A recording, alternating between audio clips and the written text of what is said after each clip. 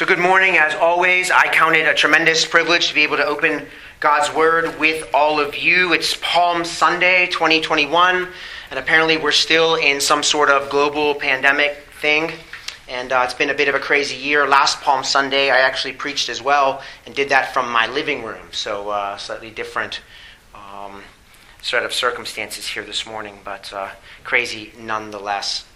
Our text for this morning is derived from the Gospel according to Matthew. I want to read it again so that we can get it in the forefront of our minds. Matthew chapter 3. And we will also be in Isaiah 40. So if you would have your finger there, we will go there a little bit later. Matthew chapter 3, beginning in verse 1. In those days, John the Baptist came preaching in the wilderness of Judea. Repent, for the kingdom of heaven is at hand. For this is he who was spoken of by the prophet Isaiah when he said, the voice of one crying in the wilderness, prepare the way of the Lord, make his paths straight. Now John wore a garment of camel's hair and a leather belt around his waist, and his food was locusts and wild honey. Then Jerusalem and all Judea and all the region about the Jordan were going out to him, and they were baptized by him in the river Jordan, confessing their sins.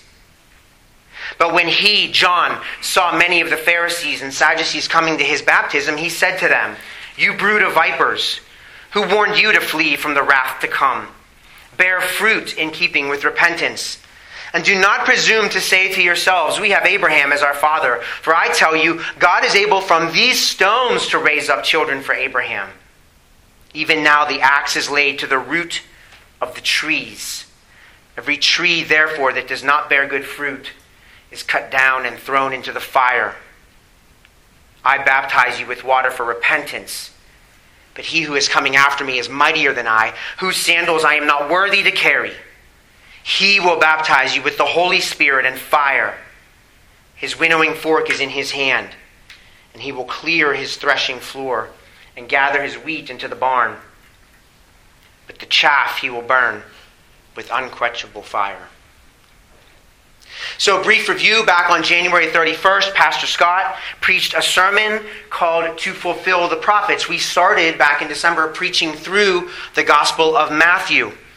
And we're going to pick up on this theme of prophets today. Pastor Scott discussed 3 Old Testament prophecies in the latter half of Matthew 2. So if you look at your Bible, chapter 2, verse 23, they're the last verse of chapter 2. He, Jesus, would be called a Nazarene. And Pastor Scott talked about what this means. It means that Jesus, our Lord, was despised and rejected by men, which picks up on the prophecy in Isaiah chapter 53. In chapter 2 of the Gospel of Matthew, verse 15, there's a quotation from Hosea chapter 11. Out of Egypt I called my son. And Pastor Scott talked to us about Jesus as the true Israel. And in verse 18 of chapter 2, there's a quotation from Jeremiah 31. A voice was heard in Ramah, weeping and loud lamentation. Rachel weeping for her children. She refused to be comforted because they are no more. And Pastor Scott talked to us about how what this means in the context of Matthew's gospel is that Jesus, our Savior and Lord, brings to an end Israel's spiritual exile. I'm not going to review all those things here in detail. Just point out that, as Pastor Scott mentioned, I say again, this fulfillment of Old Testament prophecy is an important theme in Matthew. Matthew is the gospel to the Jews. This is very important for us to understand. And so this Jewish Old Testament mindset, it must be our mindset. That's where we're going to be this morning. And Pastor Scott noted that at least 13 times the word fulfill appears in the Gospel of Matthew. And although the word fulfill does not appear in our text this morning in this first portion of Matthew chapter 3, we are going to return to this theme of fulfillment with the last Old Testament prophet, who is the first Old Testament prophet. I'm going to say that again. We're going to talk about the last Old Testament prophet, who is the first Old Testament prophet. And I'm going to come back to this. Also, just as a quick reminder, exactly 1 month ago on February 28th, I preached a message called Enmity and Bruising in the Gospel Accounts. And at that time, I made the case that this text in Matthew 3, where we are this morning, provides the ignition point for the enmity, for the conflict between God's messengers, John and Jesus, and the Jewish religious leadership of their day. And we're obviously going to take a closer look at this ignition point this morning. So let's begin. Very basic. Who is John the Baptist? Matthew does not give us any details of John's background. In the Gospel according to Matthew, John just appears. But we know from the Gospel according to Luke that John is a second cousin to Jesus. He was born via miraculous means, like many of the prominent figures in redemptive history who came before him. His mother, Elizabeth, of course, was barren. Luke chapter 1, verse 7. John the Baptist's father was named Zechariah, and he was a Levitical priest. Listen, he was a Levitical priest serving in Herod's temple in Jerusalem. He was visited by the angel Gabriel while serving in the temple, and he was told by Gabriel that he and Elizabeth would have a son and that he should name him John. Luke chapter 1, verse 13. The first thing I want you to see from Matthew's account, Matthew 3, is that John the Baptist was a bit of an eccentric. Okay? Look at Matthew 3, verse 4. Now John wore a garment of camel's hair and a leather belt around his waist, and his food was locusts and wild honey. In case you missed that the first couple of times, let that sink in. You may be thinking, what in the world is going on with this freak of a person out in the Judean wilderness? Well, here's what's going on. I mentioned that John the Baptist is the last of the Old Testament prophets, who is also the first of the Old Testament prophets, and this is what I mean. Clearly, John the Baptist, by his clothing and his cuisine, if you will, is pointing us back to the Old Testament prophet Elijah. Now, I don't have all kinds of time here this morning to review the life and the ministry and the cuisine of the prophet Elijah. You can read about him yourself from 1 Kings 17 through 2 Kings 2. But here are some high points, though, that you need to understand to put John the Baptist's ministry in context. All right, so first, Elijah, as I said, is the first of the Old Testament prophets, of which there are many that come after him. And although it is true that he did perform miracles, 7 of them, Elijah's primary ministry was to be a foil to the kings of Israel of his day, notably Ahab, whose wife was the very famous Jezebel, and Ahab's son Ahaziah. Basically, as a prophet of Yahweh, the covenant God of Israel, Elijah's main ministry was to speak righteousness to power. What we see in our text this morning is that John also has this same ministry. You can also see Matthew chapter 14. That's a different sermon, different day. Obviously, John doesn't speak very kindly to the Jewish religious leadership of his day. And second thing I need you to see, and this is extremely important. Elijah, being the first Old Testament prophet, represents the Old Testament prophetic literature. I'm going to say that again. Elijah, being the first Old Testament prophet, represents the Old Testament prophetic literature. And this is what I mean. We see, for example, in Jesus' day, that the Old Testament was referred to as the law and the prophets. Matthew chapter 5, verse 17. You don't have to go there, just listen. Matthew 5, 17. Jesus is speaking, Sermon on the Mount. Do not think that I have come to abolish the law or the prophets. I have not come to abolish them, but to fulfill them. Later on in Jesus' ministry, Matthew 22, someone came up to Jesus and said, "Teacher, which is the great commandment in the law?" And Jesus said to him, "You shall love the Lord your God with all your heart and with all your soul and with all your mind. This is the great and first commandment. And a second is like it. You shall love your neighbor as yourself. On these 2 commandments depend all the law and the prophets." Acts 13, Paul and his companions set sail from Paphos and came to Perga in Pamphylia. And John left them and returned to Jerusalem. But they went on from Perga and came to Antioch in Pisidia. And on the Sabbath day they went into the synagogue, this is Paul and his companions, and they sat down. After reading from the law and the prophets, the rulers of the synagogue sent a message to them saying, "Brothers, if you have any word of encouragement for the people, say it." And finally, as an example, the Apostle Paul in Romans 3, which Pastor Mike has been preaching through, Paul writes this: "Now we know that whatever the law says, it speaks to those who are under the law, so that every mouth may be stopped and the whole world may be held accountable to God. For by the works of the law, no human being will be justified in his sight, since through the law comes knowledge of sin. But now the righteousness of God has been manifest apart from the law, although the law and the prophets bear witness to it, the righteousness of God through faith in Jesus Christ for all who believe." Romans 3, 19 through 22. Now the law, of course, is represented by Moses, the great lawgiver of Israel. There's no controversy here. But what about the prophets, who in the Jewish mind represents the Old Testament prophetic writings? To answer that question, I want you to fast forward with me a little bit in your Bibles to Matthew chapter 17. I want you to see this, Matthew chapter 17. This is the transfiguration of Jesus.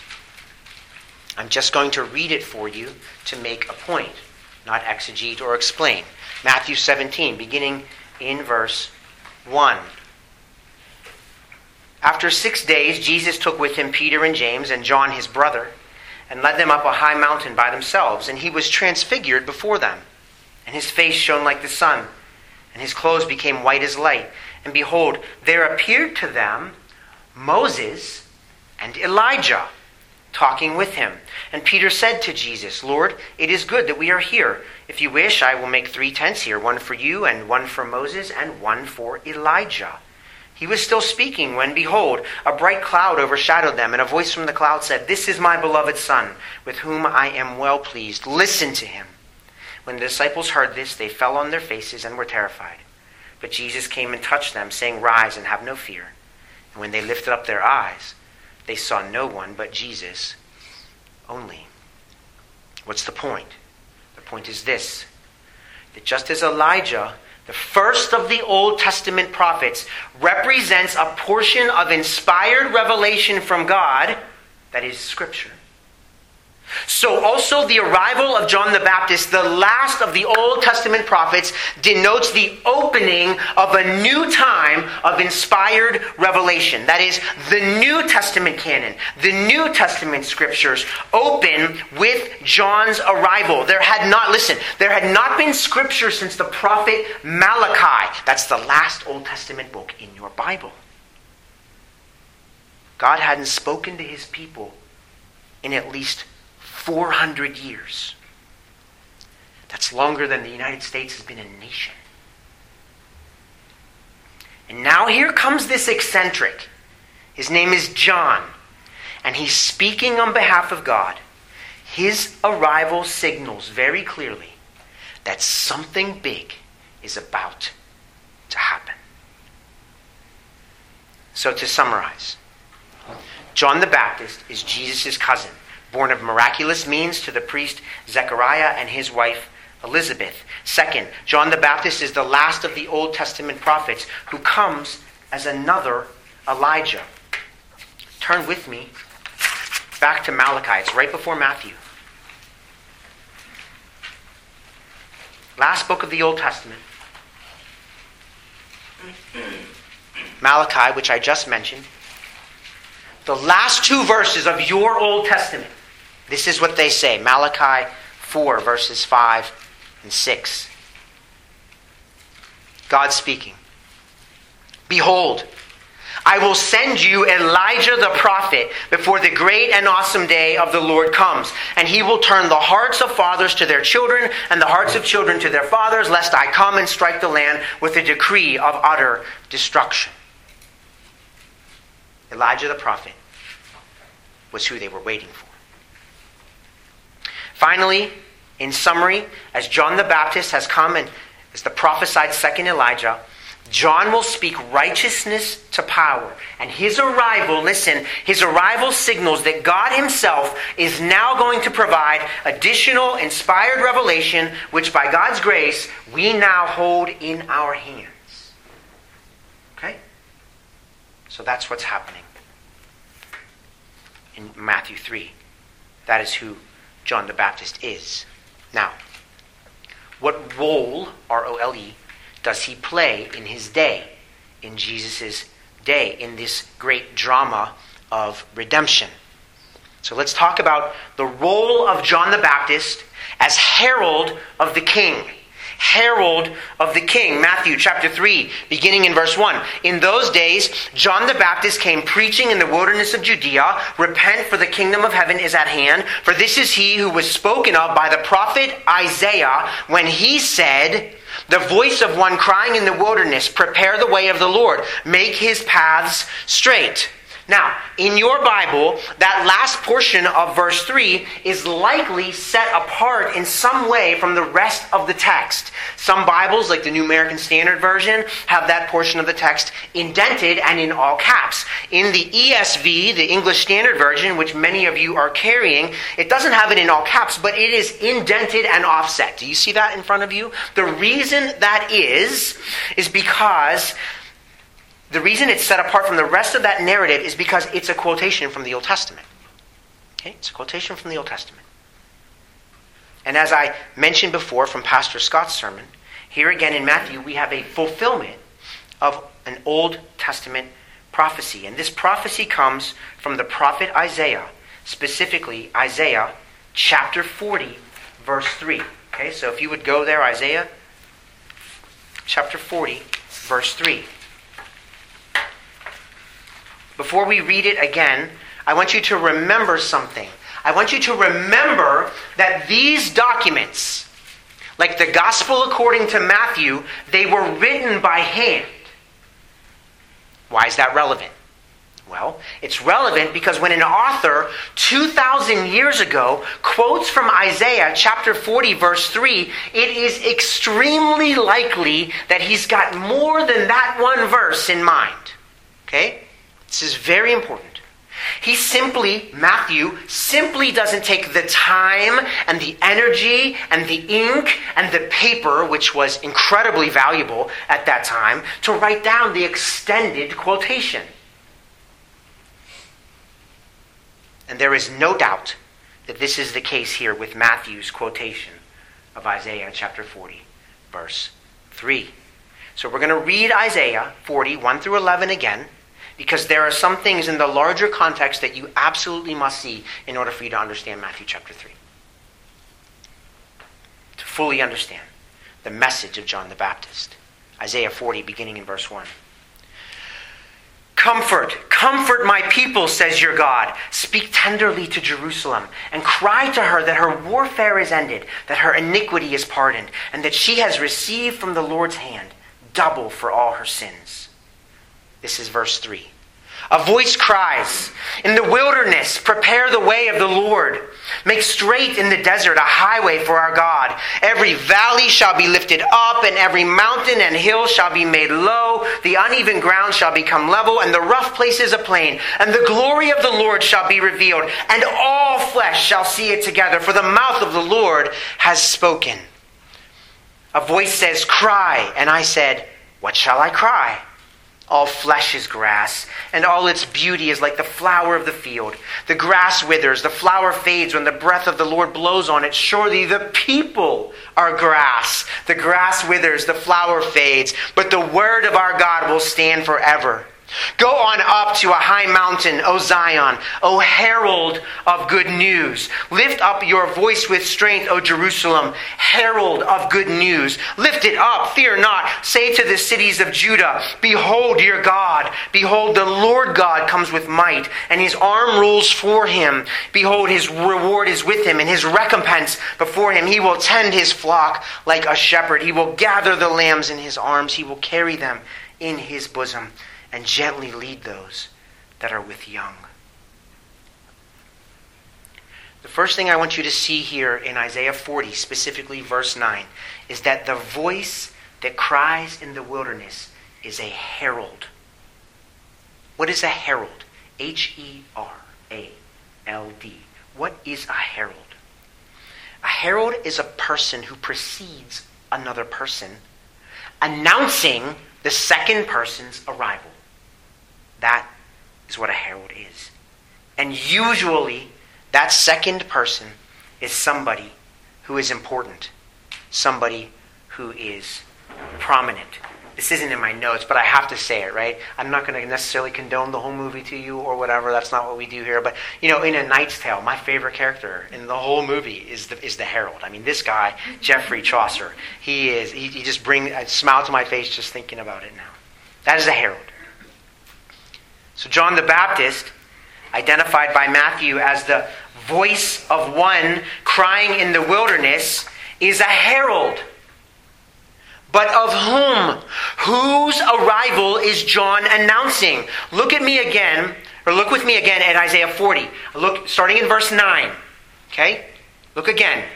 Go on up to a high mountain, O Zion, herald of good news. Lift up your voice with strength, O Jerusalem, herald of good news. Lift it up, fear not. Say to the cities of Judah, behold your God. Behold, the Lord God comes. Could it be any clearer for us exactly whose arrival is being announced here? Behold, verse 9, behold Elohim. Behold Adonai, Yahweh is coming. Listen, cities of Judah, your God is coming. Remember, John is preaching and baptizing in the Judean wilderness. And what is this God who is coming like? What is he like? He's coming with power and authority and with rewards, his people's and his own. Do you see that? The Lord God comes with might, and his arm rules for him. Behold, his reward is with him, and his recompense before him. But this God, he's also coming as a shepherd. Do you see that? Verse 11. He, the Lord God, will tend his flock like a shepherd. He will gather the lambs in his arms. He will carry them in his bosom and gently lead those that are with young. Listen, this God who is coming, whom the herald, John the Baptist is announcing, he is coming as a shepherd with all authority. Does that sound like somebody you know? And how are the people of Judah supposed to feel about this? Verse 1. Comfort. Comfort my people, says your God. Speak tenderly to Jerusalem and cry to her that her warfare is ended, that her iniquity is pardoned. Now, in Isaiah's context, this message of comfort from the prophet Isaiah is in direct response to the prophecy of Isaiah 39, right before Isaiah 40. I'm not going to get into all the details now, but suffice to say that because of the folly of Judah's king Hezekiah, Isaiah, listen, it's important to understand who Isaiah is talking to. Isaiah prophesied that the southern kingdom of Judah would eventually go into Babylonian exile, which they did in 586 BC. And so Isaiah is also providing an encouraging word of comfort to those same exiled people of Judah that were coming after him. Listen, look at verse 9. Go on up to a high mountain, O Zion, herald of good news. Lift up your voice with strength, O Jerusalem, O herald of good news. Lift it up, fear not. Say to the cities of Judah, behold your God. He's talking to the people of the southern kingdom in his context. But Matthew looks back on the ministry of Jesus, and what does he see? He sees a shepherd king with all authority on heaven and on earth, who embodies the good news of the grace of God manifest in the cross and resurrection. And Matthew sees John the Baptist as the herald of this coming good news. And in his gospel, Matthew, quotes from Isaiah 40 verse 3, because the arrival of the God-man, Jesus Christ, is what the prophet Isaiah was pointing to all along. And I don't know about you, but I think that's incredible. This arrival of the God-man, Jesus Christ, he will bring us comfort. Why? Because just like the people of Judah were only in Babylonian exile for 70 years, Jeremiah 25:11, and their physical exile would come to an end, so, the arrival of the God-man, Jesus Christ, finally, fully brings to an end the sinner's spiritual exile, which is exactly what Pastor Scott preached back in January from Matthew chapter 2, verse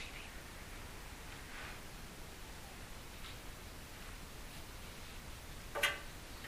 That's what sin is. It is spiritual exile. Your sin, my sin, our sin separates us from a holy God. And there is only one comfort. There is only one rescue. And that comfort, that rescue is in Jesus Christ, the God-man, the shepherd king, dying in your law place, taking your sins upon himself. That's it. That's the message of the whole Bible. I pray you're getting a glimpse of this incredible story, this good news that God has been weaving all along. Do you know that the prophet Isaiah wrote those words in Isaiah 40 almost 700 years before Jesus was born? Don't tempt me. Don't make me go all the way back to Genesis 3 this morning, because I'll do it. You know I'll do it.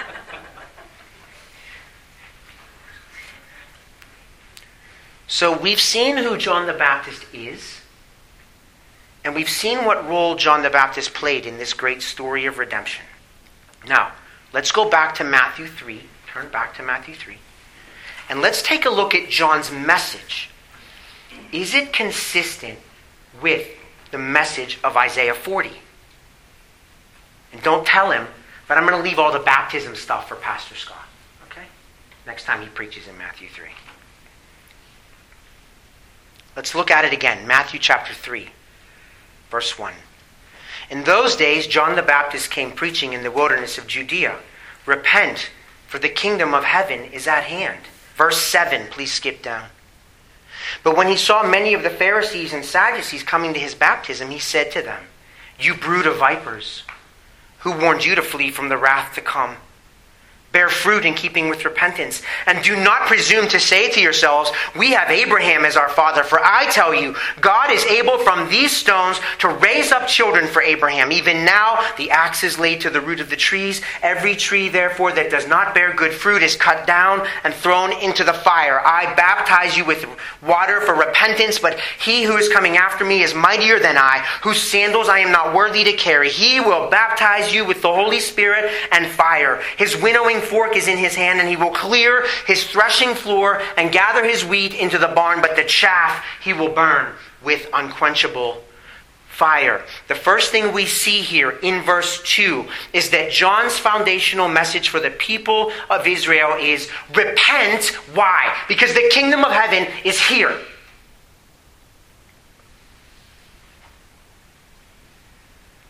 Behold your God. He's coming. The foundational message for the people of Israel is repent. What is repentance? The Greek word literally means to change one's mind. It is essentially a spiritual U-turn. It is a recognition that you are going the wrong way, and then you do an about-face. And in spiritual terms, it is a recognition that you are walking in a manner that is opposed to God, and you stop going that direction, and you stop opposing God, and you turn around and you humble yourself before God, and you agree with God, and you walk with God.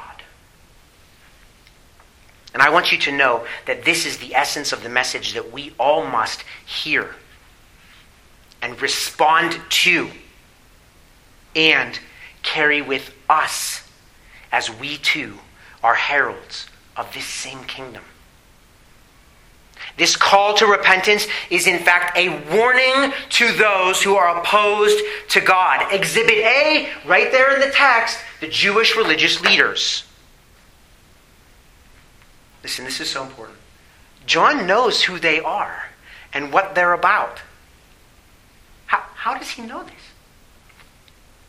Reminder, John's father was a Levitical priest whose job was literally in the temple of Herod. John had the view from the inside. He knows who these men are. Isaiah 40, verse 10. Does this ring in your ear? Behold, the Lord God comes with might, and his arm rules for him. Behold, his reward is with him, and his recompense before him. What's the point? God is coming, and he is all-powerful. You better wake up, you better get up, you better clean up, you better line up, because your long robes and your Abrahamic lineage will not be enough to save you. That's his message.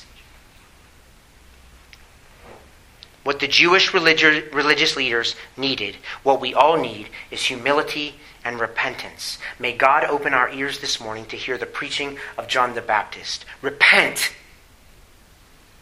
for the kingdom of heaven is at hand. What else do we see here in John's message? First, it was repentance. We also see wrath, don't we? I mean, look, it's on the text. I got to preach it, all right? Verse 7, you brood of vipers, who warns you to flee from the wrath to come. Verse 10, the axe is laid at the root of the trees. Verse 10, every tree that does not bear good fruit is cut down and thrown into the fire. Verse 12, this one coming after me, his winnowing fork is in his hand. Verse 12, this one coming after me, the chaff, he will burn with unquenchable fire. Friends, we cannot escape it. Part of the message of the kingdom that we preach is wrath. What is wrath? Wrath is the righteous anger and fury of God against sin, and sinners too. It is sinners who will be the recipients of God's wrath. It wasn't very long ago, Pastor Mike preached from Romans 1. You don't have to turn there, just listen.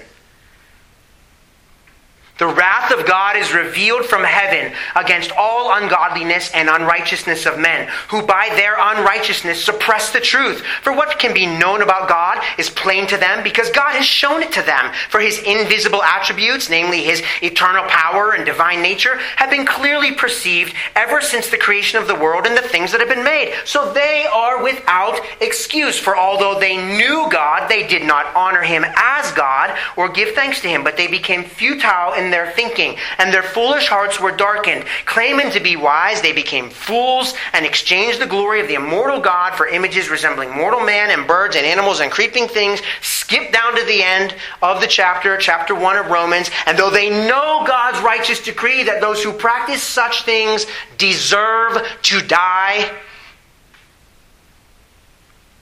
they not only do them, but give approval to those who practice them. That's the language of wrath. You can't escape it if you read the New Testament and the Old Testament with your eyes open. Finally, what else do we see here in John's message? First, it was repentance. Then it was wrath. But let's not lose sight of the heart of John's message. And the heart of John's message is this. Listen. The king is coming. Verse 11, John says, I baptize you with water for repentance. But he who is coming after me is mightier than I, whose sandals I am not worthy to carry. He will baptize you with the Holy Spirit and fire. He's coming. He's mightier than I. And isn't this exactly what we saw in Isaiah 40? Go on up to a high mountain, O Zion, herald of good news. Lift up your voice with strength, O Jerusalem, herald of good news. Lift it up, fear not. Say to the cities of Judah, behold your God. The Lord God comes with might. Who is this king? He is God himself, clothed in human flesh. And what does his kingdom look like? Here on the face of the text, it looks like fire and flame. And I want you to see that. He will baptize you with Holy Spirit and fire. His winnowing fork is in his hand, and he will clear his threshing floor and gather his wheat into the barn, but the chaff he will burn with unquenchable fire. I want you to see two kinds of fire here. Two kinds. We've already mentioned the fires of wrath and judgment. That's clear on the face of the text. But we also see in this message of John the fire of purification. As gold is placed in fire, that the dross might be burned away. The fire of holiness, or more properly, of the Holy Spirit, the third person of the Trinity himself. And of course, we know that the fullness of this kingdom arrived when? On the day of Pentecost. Acts chapter 2, when the day of Pentecost arrived, they were all together in one place, and suddenly there came from heaven a sound like a mighty rushing wind, and it filled the entire house where they were sitting. And divided tongues as of fire appeared to them and rested on each one of them, and they were all filled with the Holy Spirit and began to speak in other tongues as the Spirit gave them utterance. All right, let's wrap it up. What should we take away from the message of John the Baptist, right? This is boots on the ground stuff here. What should we take away from the message of John the Baptist? First, and this is fundamental, it should be clear to us that Jesus is God. Jesus is God. The message of Isaiah 40 is, behold your God. Behold, the Lord God comes. The message of John the Baptist is, Jesus is coming. Jesus is not merely a wise teacher, though most people in our culture, to be honest, would simply reject his teachings.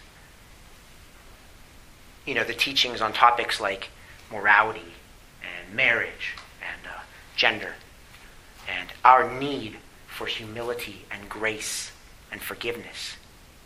Jesus is not merely a wise teacher or merely a good example. Jesus is God in human flesh, and when he speaks as one who has authority. Matthew chapter 7, verse 28, and when Jesus speaks, we better listen.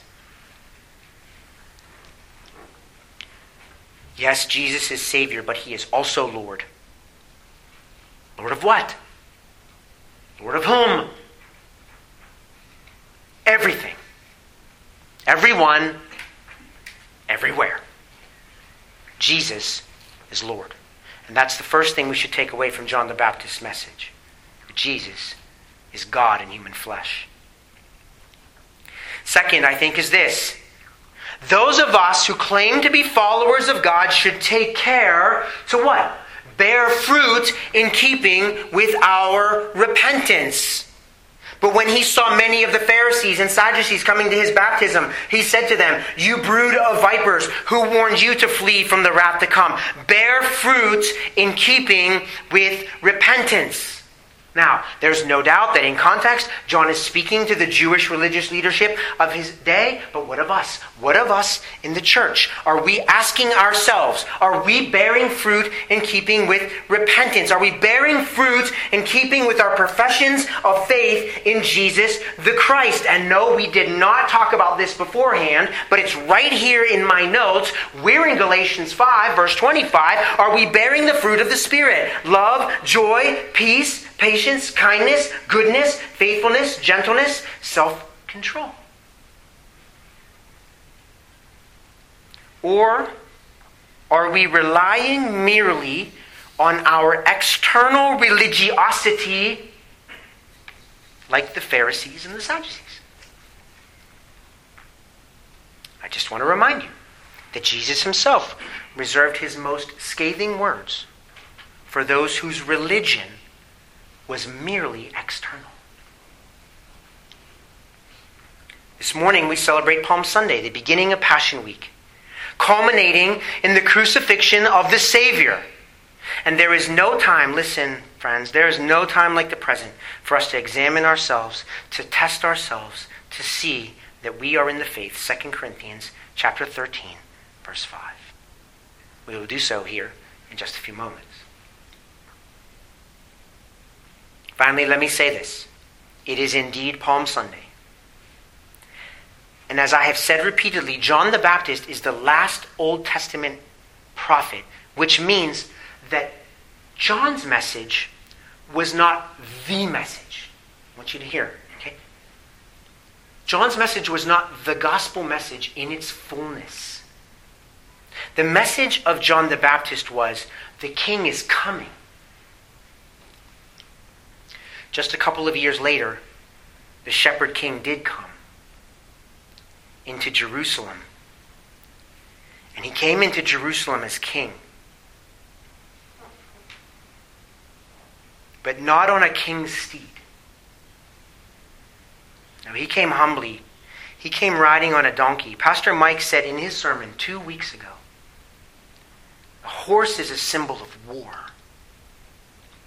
But a donkey is a symbol of peace. Why a donkey? Why a symbol of peace, though so many years ago? Don't go there, just listen. Comfort. Comfort my people, says your God. Speak tenderly to Jerusalem. Cry to her that her warfare is ended, that her iniquity is pardoned. A voice cries, in the wilderness, prepare the way of the Lord. Make straight in the desert a highway for our God. Every valley shall be lifted up. Every mountain and hill be made low. The uneven ground shall become level, and the rough places a plain. And the glory of the Lord shall be revealed, and all flesh shall see it together. For the mouth of the Lord has spoken. Friends, the mouth of the Lord has spoken. The valleys have been lifted up. Think about this. What does this mean? The valleys have been lifted up. The mountains and hills have been made low. The uneven ground has been made level. The difficult places have been made plain. Why? Why? What does this mean? The invitation has been given. Behold your God. He will tend his flock like a shepherd. Listen to this. He will gather the lambs in his arms. He will carry them in his bosom and gently lead those that are with young. This is the gospel. He's coming again. And when this shepherd king returns to take back all that is rightfully his, it will not be on a donkey. One biblical writer says it this way. I saw heaven opened, and behold, not a donkey, but a white horse. The one sitting on it is called Faithful and True, and in righteousness he judges and makes war. His eyes are like a flame of fire, and on his head are many diadems, and he has a name written that no one knows but himself. He is clothed in a robe dipped with blood. That's not his blood, friends. And the name by which he is called is the Word of God. And the armies of heaven, arrayed in fine linen, white and pure, were following him on white horses. From his mouth comes a sharp sword with which to strike down the nations, and he will rule them with a rod of iron. He will tread the winepress of the fury of the wrath of God the Almighty. On his robe and on his thigh he has a name written, King of Kings and Lord of Lords. Now is the time, friends. Today is the day. The king's arrival was foretold by the Old Testament prophets. We saw that. The king came from heaven as a savior. The King of Kings and Lord of Lords is coming again as a warrior. Humble yourself before him. Worship him as he is worthy. Obey him as the one who has all authority in heaven and on earth. Trust him as the crucified and risen Savior, for he who sits on the white horse is called Faithful and True. You will not be disappointed. All glory and honor and power and dominion be to you, O God, and to your Son, Jesus Christ, forevermore. Amen. Let's pray.